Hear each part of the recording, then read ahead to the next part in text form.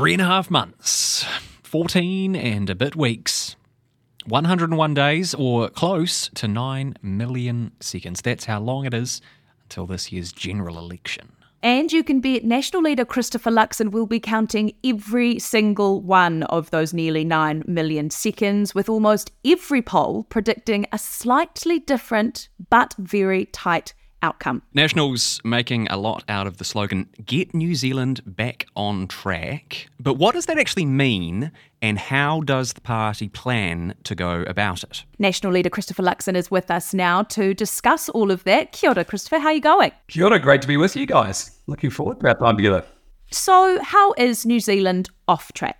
Well, I think as you walk around the country, people are saying, things aren't working like they used to work. And so whether it's our economy, we're now in recession, one of only a couple of countries in the OECD to be so, but people are feeling it, right? They feel the cost of living's got out of control. They can't get ahead no matter how hard they work. Their money doesn't buy what it used to buy.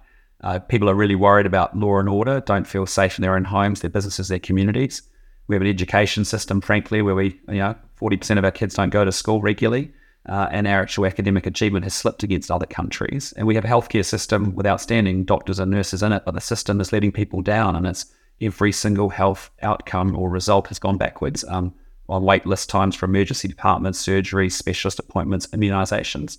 So that's the reality of where we are, and that's what people are saying, look, we've lost our way. We've gone backwards, and actually what I want to do is make sure we get New Zealand back on track, and that means fixing those things. When were things on track? Well, I think people have got a sense of it over the last 6 years. They feel that we have actually gone off track as as I said, because the economy is going backwards. Law and order, crime, education, health. Those are things that if you think about it, even in the previous national government, we had much better health outcomes. We had much better. So is it 7 years ago? 7 years ago was the last time we were on track. Well, I think there's always work to do, right? I mean, you're never perfect. No country's perfect, and the job of each political generation and leadership is to keep perfecting the country and to keep making it even better than it was before. That's why I've come to politics two and so years ago, because that's what I want to do. I want to actually solve the problems. I want to get results. I want to improve people's daily lives, and I want New Zealand to realise its potential. So, that's the job of every generation of political leadership, is to improve it on the one, from what it got passed off in an inheritance. You listed off a range of things there, but what do you think is the one biggest thing affecting New Zealand right now, and the one biggest thing that New Zealanders care about? The single biggest thing by a huge factor is the cost of living crisis that people are experiencing. It's real, right? I mean, I've spoken to families and parents that are actually saying they're skipping meals because they can't afford food. I've sat in budgeting services with families that are risking losing their home because they've been defaulting their mortgages. They've got to find $700 a fortnight, and they're cancelling kids' sports activities and swimming lessons to be able to do that. That's the reality of it. Half of New Zealanders now worry about money on a daily basis. 430,000 of us are behind on our debt payments, and we're now in a recession, which means the economy is shrinking. So, we have a pattern of economics that we haven't seen for a very, very long period of time, where we have high inflation, high interest rates, a shrinking economy, and then the next thing that happens in economics is that you get rising unemployment, and that's a whole new level of pain and suffering for New Zealanders. So, that is the single biggest thing. My job and number one task is to fix the economy, to reduce the cost of living, and to grow it again. At your party conference, you launched a policy promising tougher criminal sentences, but at the time, at least, it didn't appear that you'd costed that policy out, and a journalist asked you how much it would cost and then why it hadn't been costed, and you chastised the journalist a little bit. But one of your main attack lines against Labour is about wasteful spending, and you say the cost of living and money management is the most important thing right now. But then you launch a policy that you can't quite say how much it will cost. It just doesn't quite make sense to me. Well, let's be clear that the number one priority for New Zealanders is economics and its cost of living. Number two priority is law and order. Number three is education and health, and is 3 and 4. So they are the big four issues that Kiwis are really fixated and focused on. So our conference was day one talking about the economy, day two talking about law and order. What we're saying really clearly on law and order is, we're in a perverse situation. It's absolutely insane. This is a government that has one justice target, which is a 30% reduction in the prison population. And I would love that. I really want less prisoners if there's less crime, but there's not. Violent crime, hugely, 33% increase in violent crime, 100% in retail crime. And I spend time, most weeks seeing victims of crime. And I can tell you, This doesn't happen in Australia. It doesn't happen in Canada for those retailers that have businesses in those places, but it's happening here in New Zealand. But have you costed that policy now? Yeah, what we've said very clearly is, look, it's really difficult to cost precisely, social justice policy, as we've seen, as this government struggle with. What we're saying is that there is very much a heap of capacity in the prison system. We've had a 20% reduction in the prison population in the last 6 years, so there's plenty of space there. The second thing is that there is actually $850 million of extra spending that's gone into corrections, and there's plenty of money there. And frankly, if we need more, we will actually fund it from future budgets. But cost is not the reason. But one of your main critiques, Mr. Luxon, sorry to interrupt, but one of your main critiques of the government at the moment is wasteful spending. Shouldn't you be able to point to your spending and say this is how much it will cost, considering that is one of your main criticisms? And I'm telling you exactly how we're going to do it. If there is more prisoners... Well, you're telling us how difficult it is to cost. No, I'm telling you it is difficult to cost and model precisely, but what I'm saying to you is the two big considerations are, if we're going to have more prisoners with longer sentences, is there capacity in the prisons? Absolutely. Is there a whole amount of fixed costs there that actually means that the cost of an incremental prisoner doesn't mean that it's through the roof or it's crazy expensive? And the second thing is corrections today has a budget that's $850 million more with 20% less prisoners than it had just 6 years ago. And so there's capacity there. We continue to support the investment in the 581 corrections officers. And frankly, we think we can fund a lot of it from within that. And if we have to, we'll fund it out of future budgets. But be under no illusion, when people don't feel safe, and when you have a 33% increase in violent crime, you have a 66% growth in gang membership, and you have a ram raid every 15 hours in New Zealand. This is New Zealand. We're supposed to be a first world country that's safe, and people feel safe, and they don't. And so, frankly, the prison population, the cost associated with that, we will deal with that.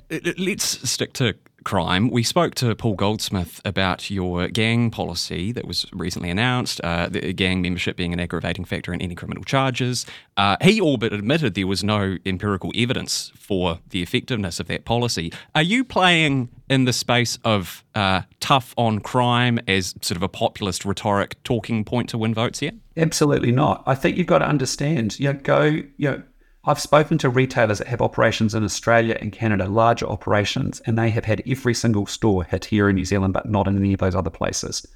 We have, as I said, violent crimes up 33%. It's a huge increase. Retail crimes up 100%. I've been and visited, go talk to the supermarkets, talk to the jewelers, talk to any retailer, talk to dairy owners. It's real, it's happening. People are not feeling safe. So the question is, the message is very, very clear from this government. They're soft on crime. They've sent a message to say anything's permissible. Ultimately, they're only interested in one goal, and they don't have any targets about reducing crime. The only one they've got is reducing prisoners.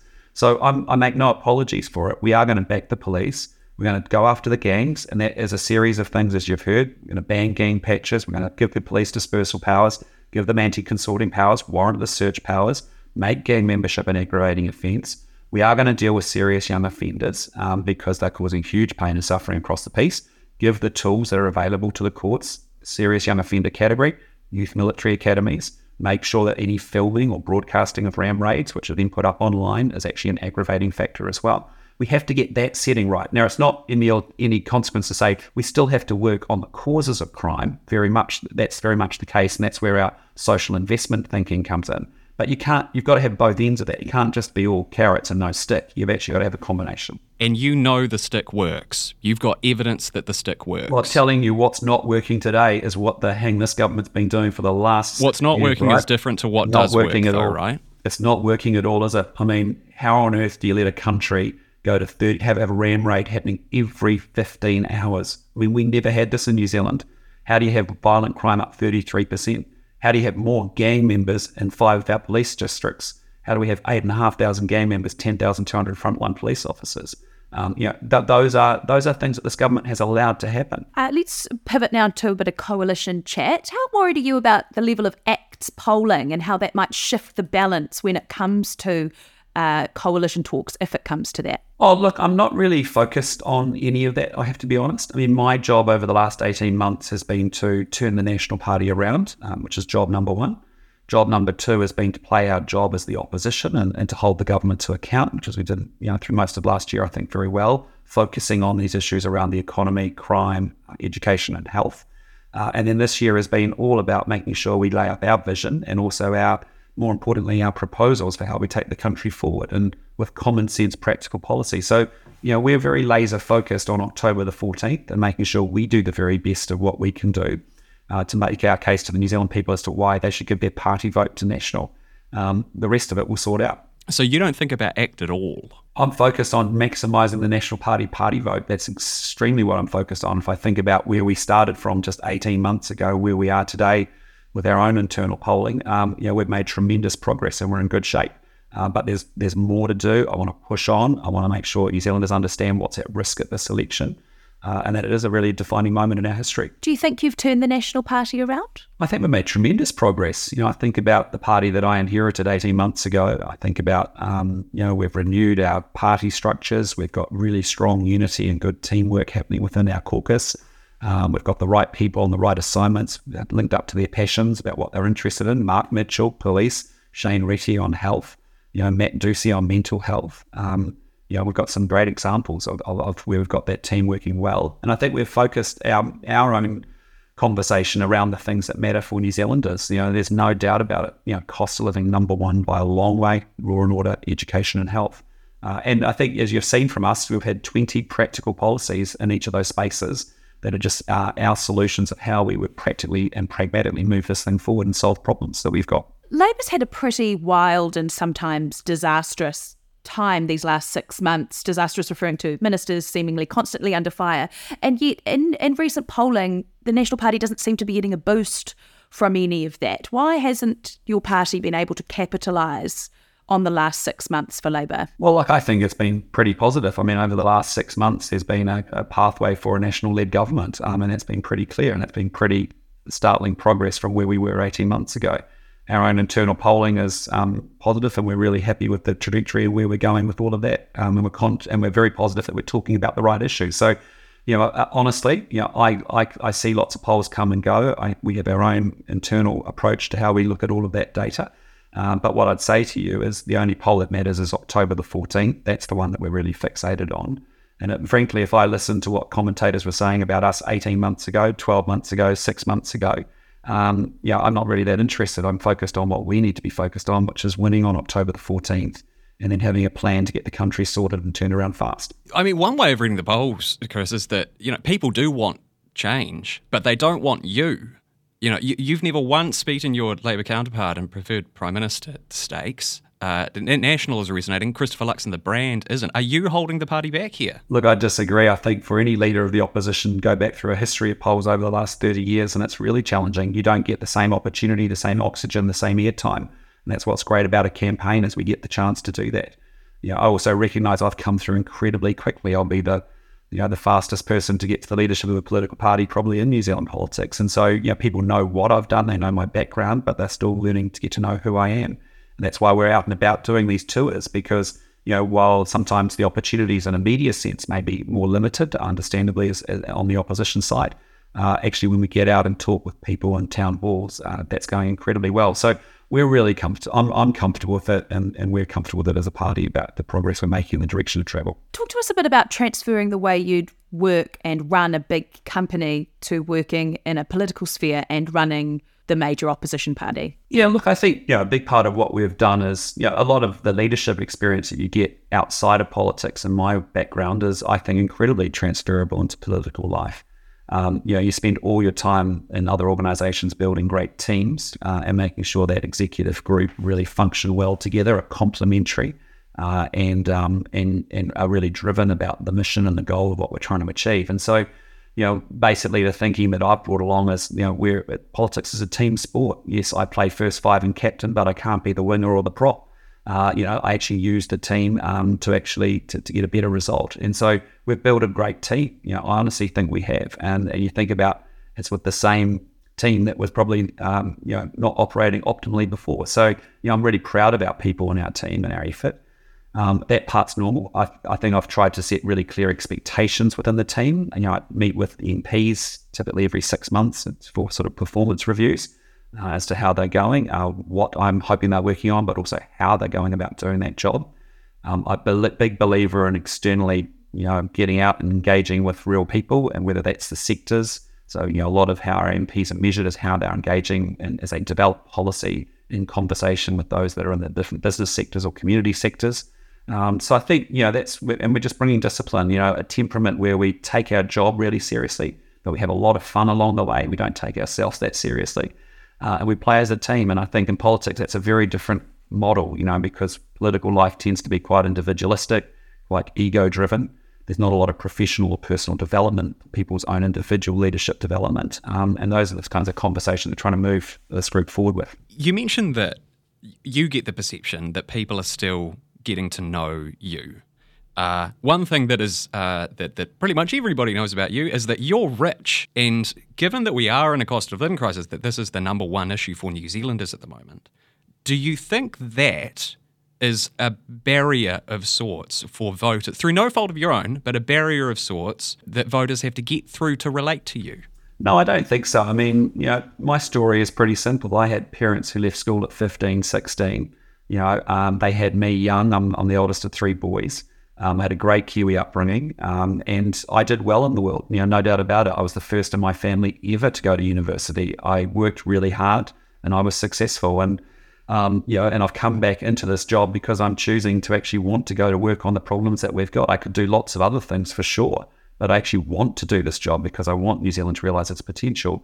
I talk to people up and down New Zealand every day, and I've sat in budgeting sessions where people are trying to work out how they keep their own homes. It's incredibly tough. I've spoken to parents who are skipping meals because they can't afford food.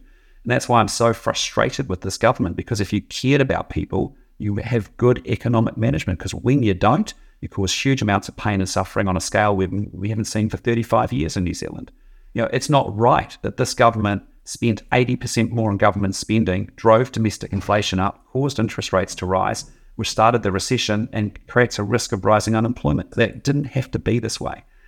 And you might remember, even when I first became leader 18 months ago, saying, hey, listen, there are amber lights on the economic dashboard. It's going to cause huge pain and suffering if you don't get inflation gripped up fast, because the consequences are really clear as to what happens next. And it gets uglier and more painful for people down the road. So I think I'm in touch deeply with what's going on across this country.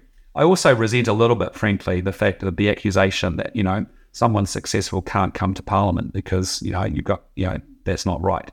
And I just think, when you've got something to offer and you think you've got something to offer, we want people from all walks of life and all perspectives and experiences to be able to come into Parliament and to make a contribution. So, that's how I feel about it. Newsable takes time and resources to produce. Please support our mahi and visit stuff.co.nz/support. John Key famously had that guy people would have a beer with vibe to him. Jacinda Ardern had that kindness brand. Chris Hipkins leans into Guy from the Hut who likes saucy rolls. What's that snappy punchline vibe that you want people to think when they think of Chris Luxon? Oh, just a guy that's going to get things sorted for you. Do you know what I mean? And make your life easier. Do you know what I mean? That's really what it is. I just want to get things sorted for people. I just think it's really unfair that Come on. That's not saucy rolls in the hut. What's your saucy rolls in the hut? Well, you got to be yourself, right? And so the point for me is, I can talk about mince pies and custard squares as much as you like and all that sort of stuff. But actually, the reality is people are beyond that. People actually want, people are really hurting. They are really hurting. They feel the country's going backwards and they do need it to be sorted. And they want to know that they've got someone who cares about people. I'm a big extrovert. I love people.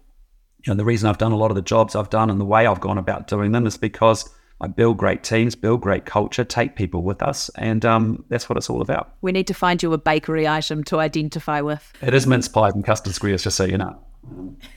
Good. What about, and not to get too pointy-headed on it, but what about ideologically? In terms of your political ideology, who do you admire? Who do you model your political ideology or your style after? Well, no one really. I mean, I'm me and I'm myself. But having said that, there have been politicians that I've admired from all political spectrums, and I get less hung up on the labels of left and right. Frankly, I'm just interested in solving problems, and so that's really my motivation. I think I'm a pretty. So who are some?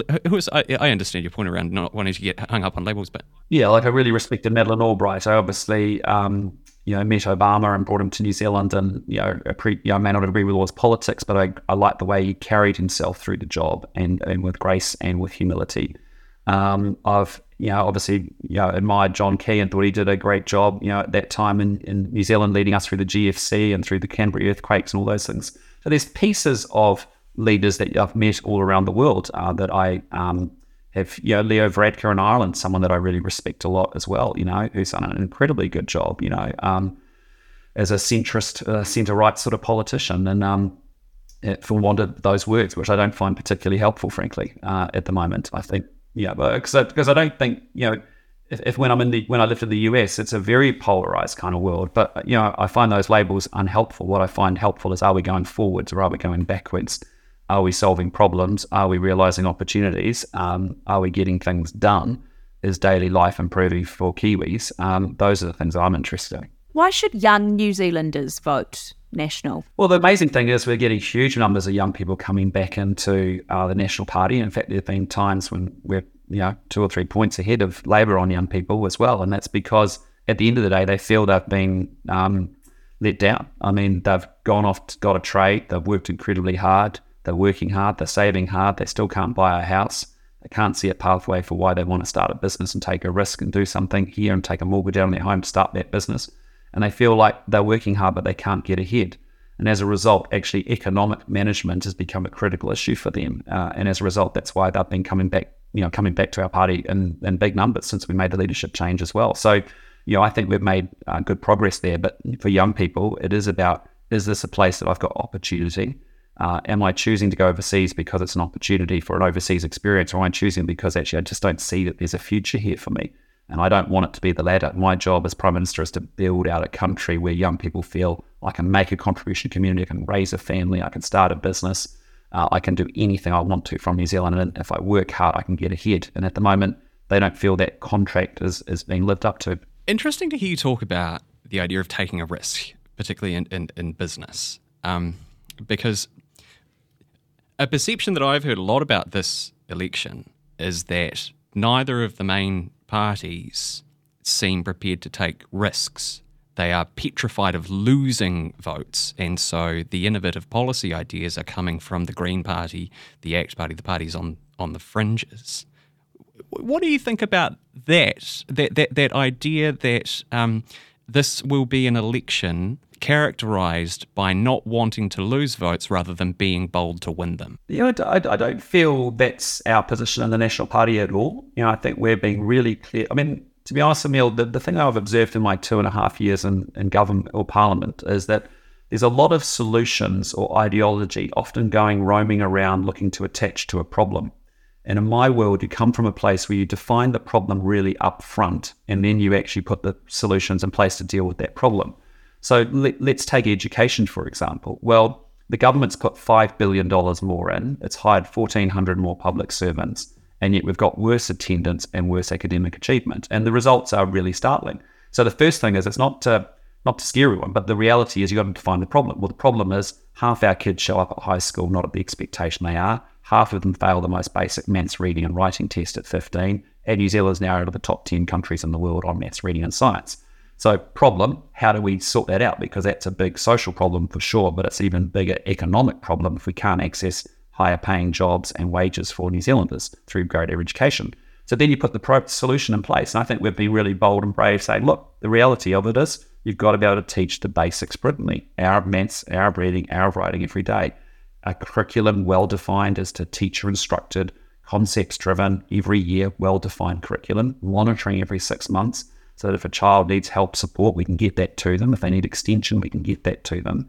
And making sure our teachers feel confident teaching the basics well. Well, it may not be, for you suddenly go, but there's a big problem. And otherwise we end up just talking about stuff that's not linked to a problem at all. And as a result, things don't improve for the New Zealand people. And so I want to know that every kid's got a shot like I had going to a good education system to be able to make something of myself as a result. So that's what's important, I think, is good problem definition and then good practical policy that helps solve problems for people. If you don't have time to read the in-depth stories, or you just prefer to listen instead, The Long Read from Stuff is the podcast for you. Each week we showcase one of our excellent pieces of journalism, telling important or entertaining stories from the world of crime, sport, history, culture and more. You'll also get to hear from the journalists themselves about how they uncovered the story and how it came to life. So for your weekly dose of long-form journalism, beautifully read, subscribe to the Long Read from Stuff wherever you get your podcasts.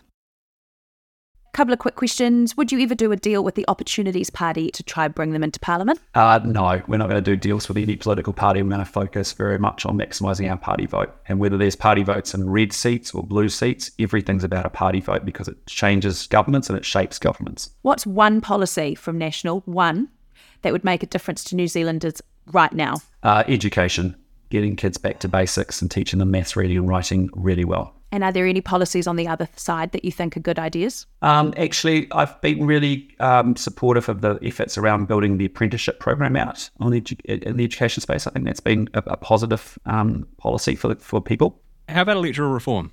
16-year-old voting, 4-year terms, caps on donations to political parties. What do you think about these ideas? Well, they're all sort of mixed. I mean, on 16, you've got to draw the line somewhere. For me, it's 18. I can't really see, there's pros and cons. I get it for ages. Some are 16, some are 18, some are 20 around the world, but 18 feels about right. On 4-year terms, something that I personally have some interest in, but again, there's a whole bunch of constitutional considerations to think through there.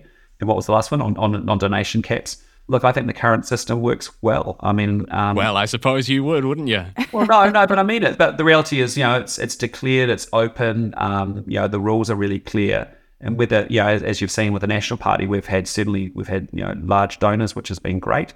But we've also had record numbers of small donors, giving us $120, $150, because they want to change the government as well. So, that support or that financial support is just purely a function of people's... wanting to change governments, and when they think you've got good ideas and good policies, they get them behind you and support you. If you could say one thing to Chris Hipkins, what would it be? Hand it over October the 14th, mate, and we'll get it sorted for you. But no, look, I mean, I respect anyone who does that job. Really, it's a really extreme and a really tough job, and so I have respect for Chris Hipkins. I disagree strongly with how he's going about the job and actually the results that he's achieving for the New Zealand people. But, it's not personal. It's just that I think, there are better ways to run this country and to be able to make it go forward, to help people in their daily lives. And that's what it's all about at the end of the day. We really appreciate your time. That was super interesting. Great to get clarification on some of those issues. And hopefully we'll catch up with you again over the next 103 days or so. Christopher Luxon, really, really appreciate it. Thank you. Thanks, Emil. Thanks, Imogen. Really nice to be with you. Appreciate your time. Thanks for listening to this episode of Newsable. I'm Imogen Wells. And I'm Emil Donovan. And if you liked what you heard, good news! We make new episodes every weekday and Saturdays as well, but not Sundays because we need a rest. Not Sundays. So if you want those, hop into your favourite podcast player and give us a follow. You will get some piping hot, newsable goodness delivered right to your phone without having to lift a finger.